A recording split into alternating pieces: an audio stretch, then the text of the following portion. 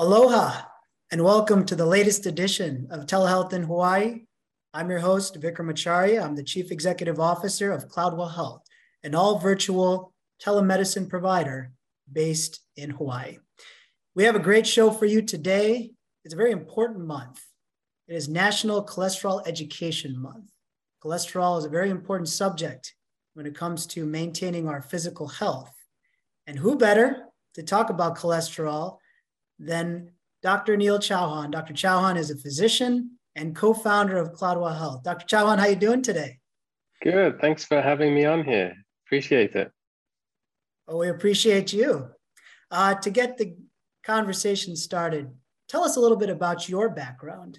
You're a physician, but you also have a lot of expertise in telemedicine. Yeah, so my background is in family medicine. So I trained in England. And then I moved to Hawaii, 7 or 8 years ago now. It was around that time I got involved with telehealth, and I still do. I work remotely for England and Europe. And a few years ago, we started up a telehealth company here in Hawaii as well to help the local community. Yeah, it's great service to the community. To get things started, Dr. Chauhan, what is cholesterol exactly? I mean, we hear about it all the time: high cholesterol, good cholesterol, bad cholesterol. What is it exactly? Yeah, so cholesterol is a type of fat that's kind of in the body. Our liver produces it, and we get it from our diet as well. A lot of what we hear out there is about bad cholesterol, but we do need cholesterol. There's good cholesterol, and cholesterol actually provides a lot of functions in our body. It produces hormones and helps with cellular regeneration. And so it's more about getting an understanding of what is good and bad cholesterol, and changes that you can make to kind of improve your overall health. Mm-hmm. Now, when it comes to the good cholesterol, what are the types of measurements or things that are done to make sure you have good cholesterol? Yeah, so there's blood tests that can be done to help measure your cholesterol levels. And so we have HDL, which is high density lipoprotein, and that's your good cholesterol. Mm-hmm. And then you have LDL, which is your low density lipoprotein, and that's the bad cholesterol. And so it's kind of getting those numbers right. So, if you've got more of the bad cholesterol, well, that's bad. And that's the type that can lead to issues like heart attacks and strokes, and causes something called atherosclerosis, which is where you can get a buildup of kind of cholesterol and other plaques and so on in the vessels in your body. Yeah. Now, in order to get these cholesterol checks, what typically happens to check the cholesterol levels? Yeah, so I mean, there's different types of tests that can be done. Often, if we're really looking at your cholesterol levels, we'll do a fasting blood test. So there'll be a period of time that you don't kind of eat, so it doesn't skew the results. And then from those, you can kind of see what the ratios are. So things like the total cholesterol levels, the good cholesterol, the bad cholesterol, things like triglycerides as well. And that gives us a bit of a bird's eye view in terms of where we're at, whether you've got enough of the good cholesterol versus the bad, or whether that needs a bit of help. And there's lots of things that can be done to try and modify that so that you do reduce your risks. Yeah. Now, when you see patients in your telehealth platform, are you seeing a lot of patients that have not gotten their cholesterol check at least in a couple of years because of the COVID pandemic? Has that been an issue? Definitely, yeah. And I think, definitely has been increased in terms of the number of people not checking through the pandemic. But even minusing the pandemic, I think it's not necessarily on everyone's radar to kind of check their cholesterol levels. You don't necessarily feel unwell if you have high cholesterol levels, unless it's extreme. And so it's a bit of a silent kind of issue. You really only don't know about it once it starts causing issues with things like your blood pressure, or if you have a catastrophic event like a heart attack or a stroke. So it's more of to me, I try and explain it to patients that it's something similar to a service, right? When you get your car serviced and you want to make sure everything's running well, it's a good thing to check your cholesterol levels and kind of get that baseline every few years. That being said, the frequency at which the check should be done vary according to your risk factors. So if you've got risk factors like family history, or you've got other illnesses like diabetes, then we should be checking those more frequently. And for those that are on medications to help lower cholesterol or have had kind of cardiac related issues, we will check them even more frequently, sometimes, even a few times through the year. The people that have zero issues, very healthy, have good cholesterol levels, even for those, I would still recommend getting a check done once a year or once every couple of years. Now, you're an expert and you see a lot of telemedicine patients. How do you check someone's cholesterol through telemedicine? How does that work? Yeah, so a great question. And so we have here in Hawaii with our kind of Cloudwell Health telehealth service, we're able to help coordinate getting those blood tests done, kind of all the kind of local lab centers. So, we can help figure out what's closest, what's most convenient, and then we can coordinate that with you, explain what the fasting piece of it is. And then it's a very quick test in terms of you get the results within the day, within a couple of days at latest, and then we can kind of go through the results and kind of discuss what we need to do next. And the cholesterol level by themselves, that's helpful, but to me it's part of the whole kind of assessment of the patient. So you're kind of assessing a patient's risk, what their family history, their health, other health conditions, what their weight is, and what their exercise levels are doing, and all of that gives you a bit of a kind of score in terms of what needs to happen to kind of help get those numbers to a healthier level or help the patient become more healthy. Yeah. So by the time you see the patient, just like you and I are talking right now, you already have their cholesterol levels in front of you when you're talking to the patient. Yeah. So usually we would have kind of gone through all the risk factors and all the history taking that we want to at the initial consultation. Then we would have arranged those blood tests. And then by the time they kind of come for their follow-up, we've got all the information to be able to go through it in a nice, easy to kind of follow fashion.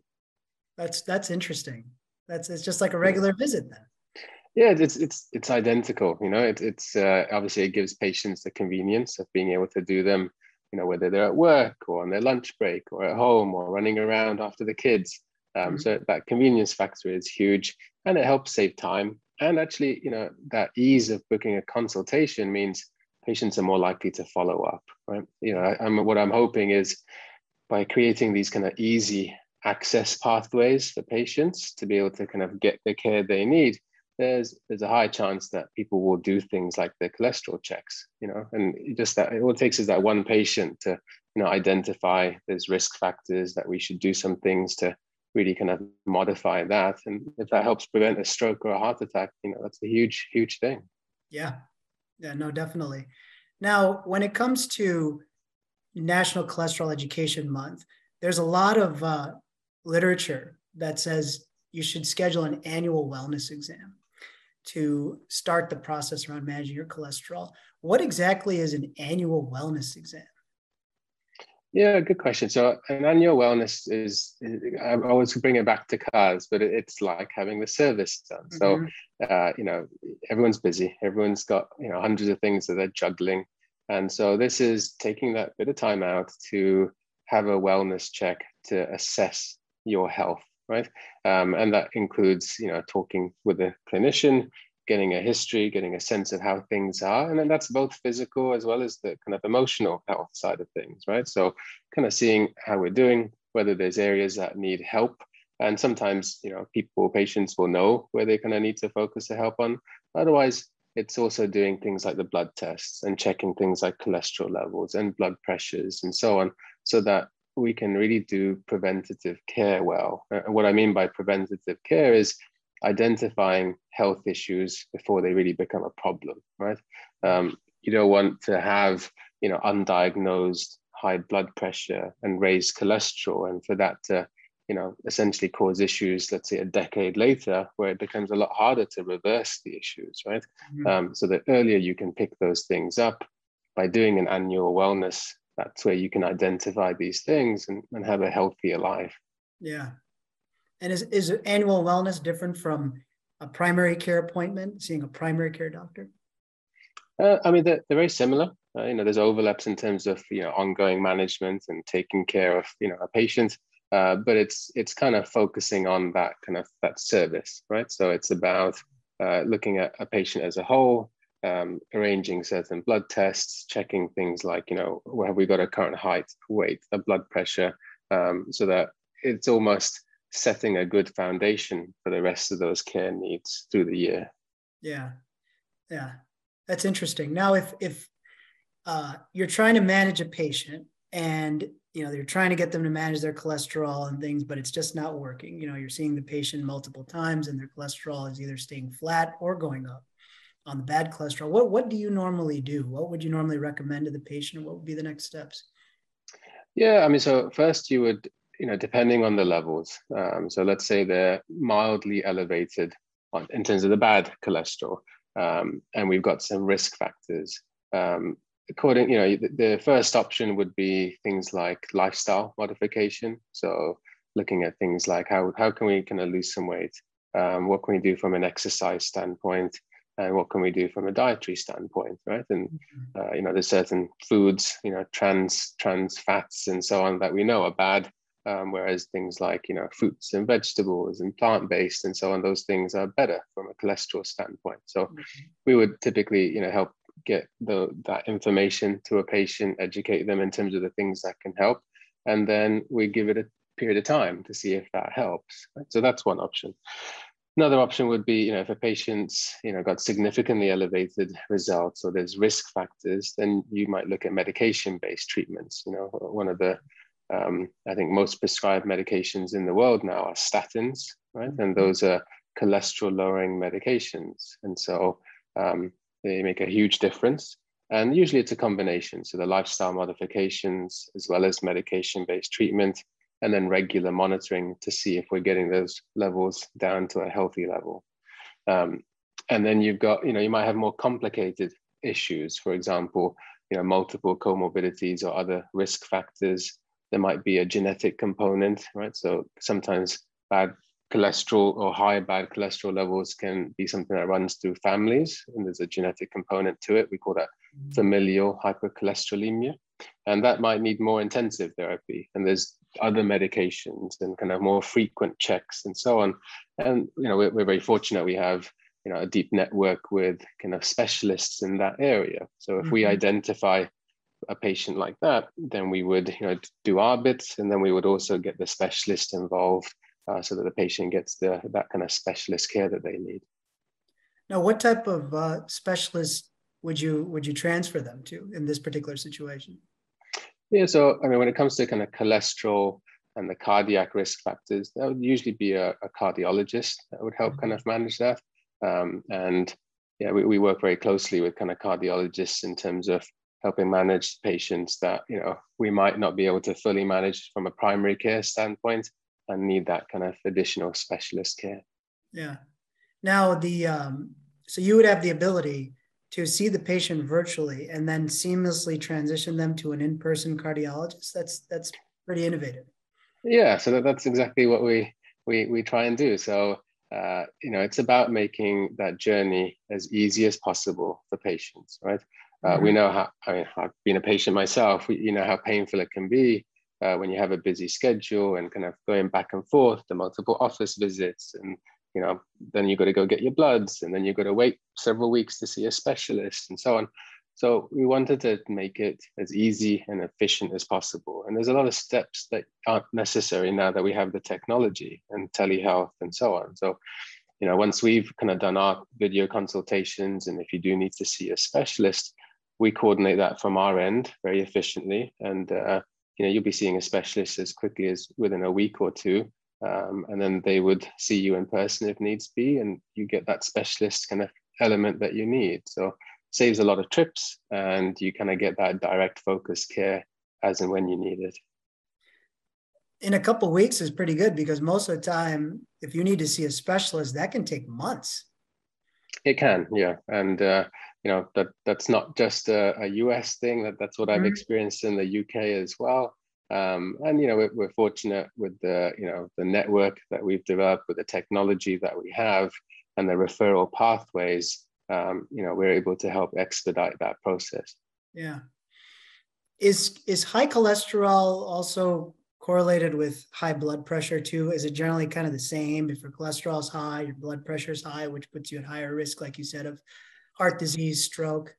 Yeah, so there's definitely a correlation between the two, and kind of the hardening that can happen in your blood vessels is essentially what we're checking for when we check your blood pressure, right? So they can definitely correlate.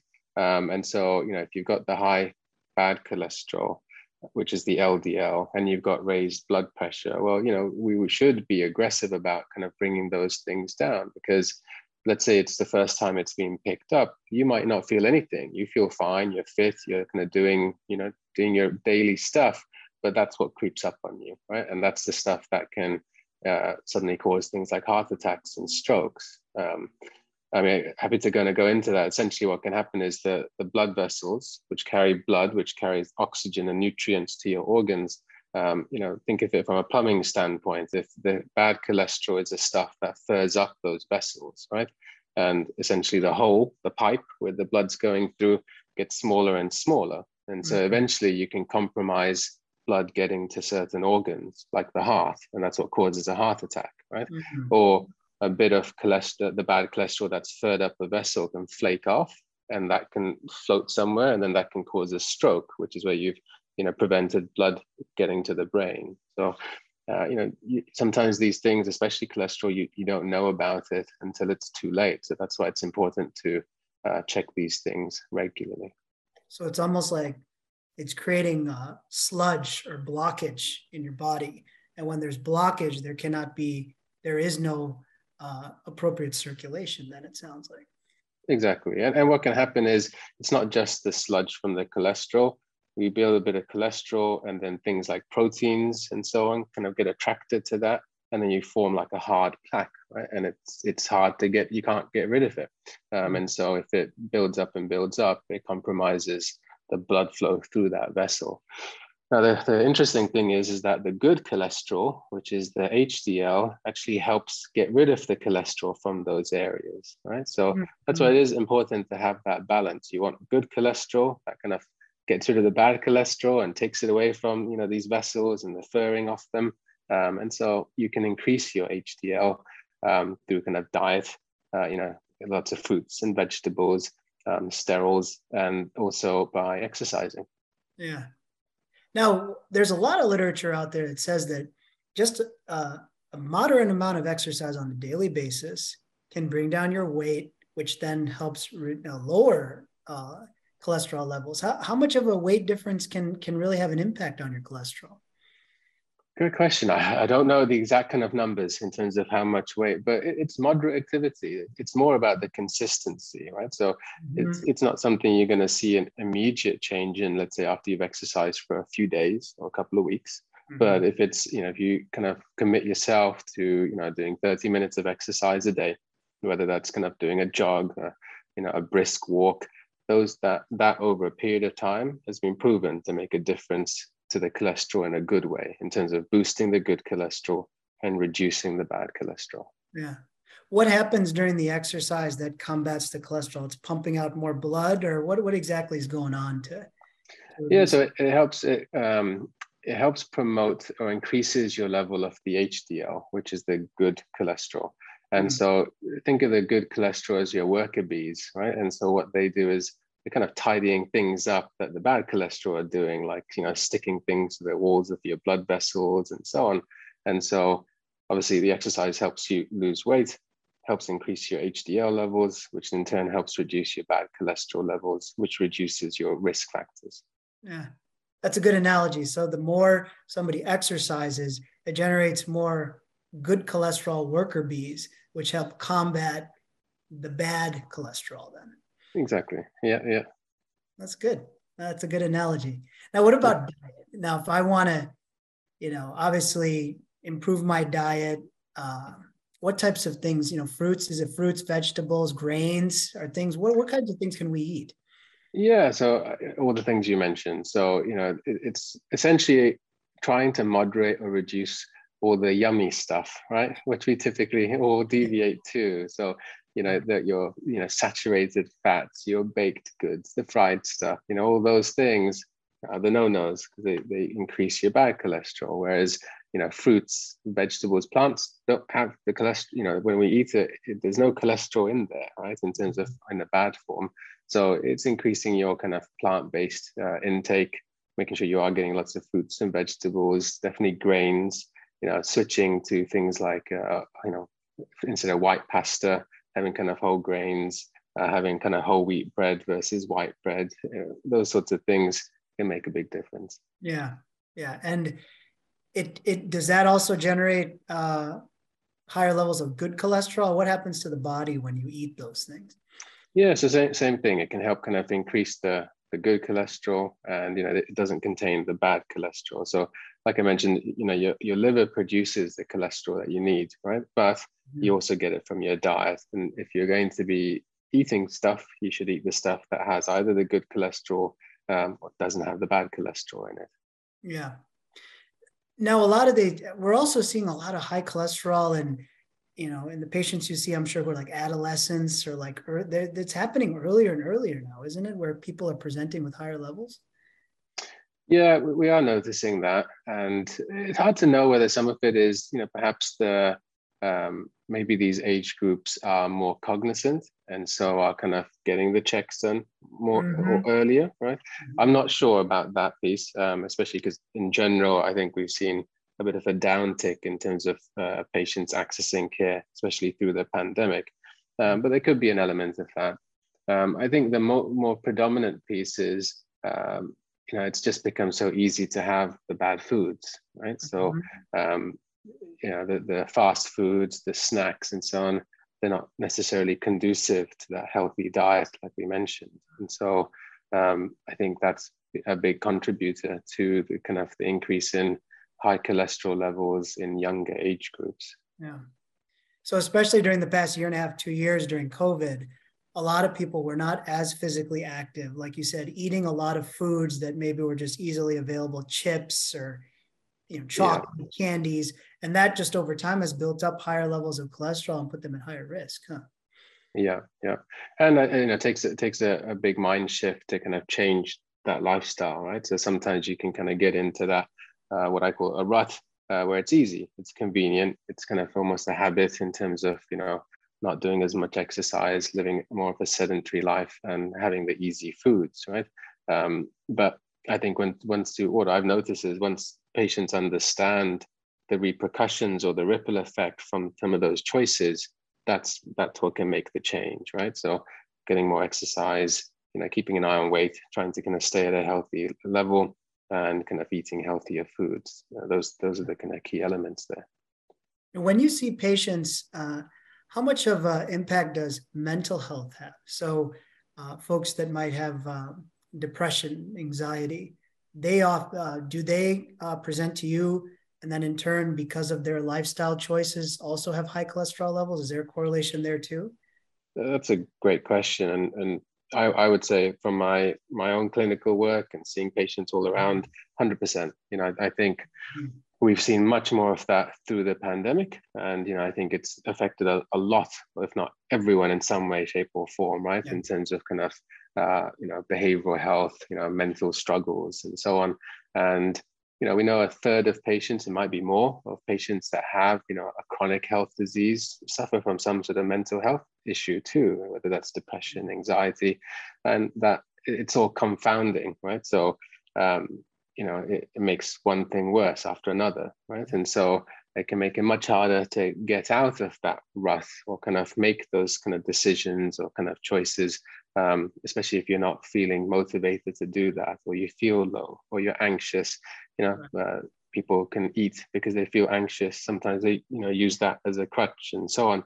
So there's definitely a huge correlation between the two. And so it's really important as a clinician to address both a patient's kind of physical health as well as the behavioral health, because they're definitely intertwined, and you can't have one healthy without the other, right? You kind of want to be able to help everyone with both of those things.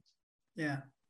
So you're working, for example, with the Cloudwell model, a primary care physician is working in partnership with a therapist to manage a patient, to work exactly. together. Yeah, and for me that's always been really important because there's always things you can do from a physical standpoint, but if we haven't got a review or kind of looked at a patient's behavioral health and why they're making certain decisions and so on, less chance of success, right, in terms of getting a patient to where they want to be from a health standpoint, longevity and so on.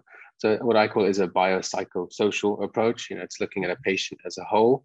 And so, yeah, I recommend every patient that comes to us to have both the physical side of things, the wellness check, the primary care kind of model, and also to kind of have a mindfulness check where they check in with a therapist. And like I said, everyone's gone through a really difficult time. And so I think having that forum, that chance to speak to someone that specializes in behavioral health is healthy.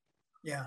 And when you see the patient on a follow-up visit, if they go through with the mental health, that means that you could probably have a good conversation with them around, making sure that not only you're addressing their physical needs, but also that they're appropriately cared for on the mental health side. So you have a more comprehensive conversation.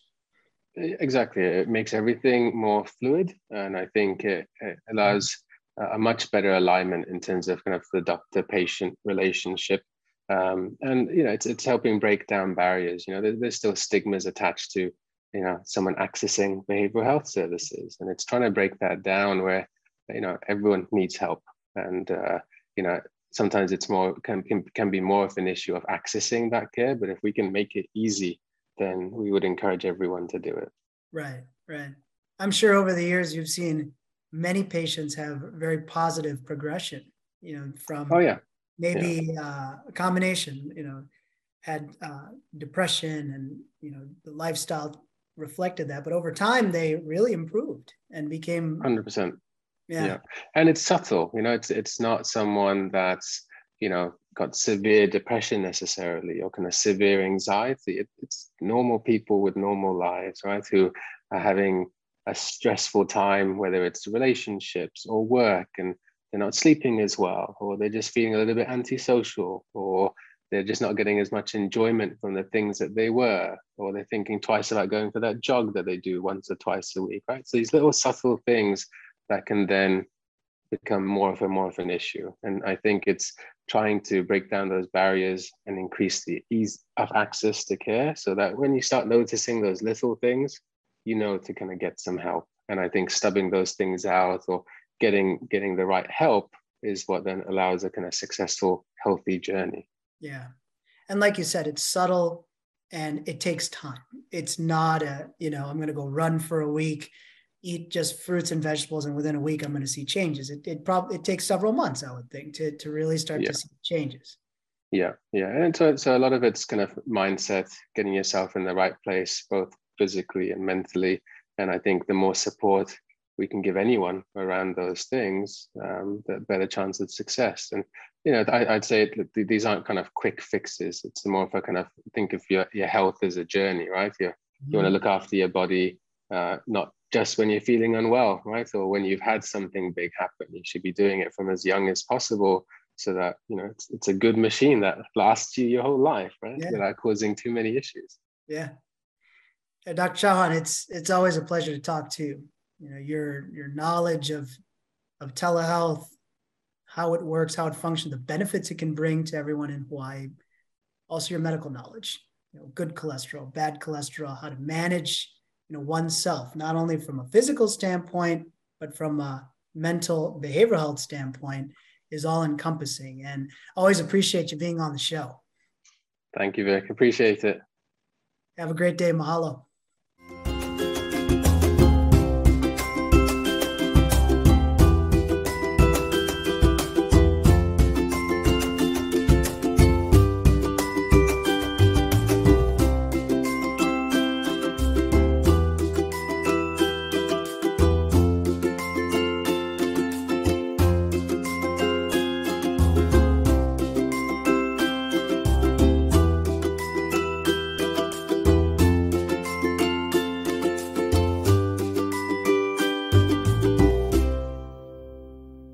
Thank you so much for watching Think Tech Hawaii. If you like what we do, please like us and click the subscribe button on YouTube and the follow button on Vimeo. You can also follow us on Facebook, Instagram, Twitter, and LinkedIn, and donate to us at thinktechhawaii.com. Mahalo.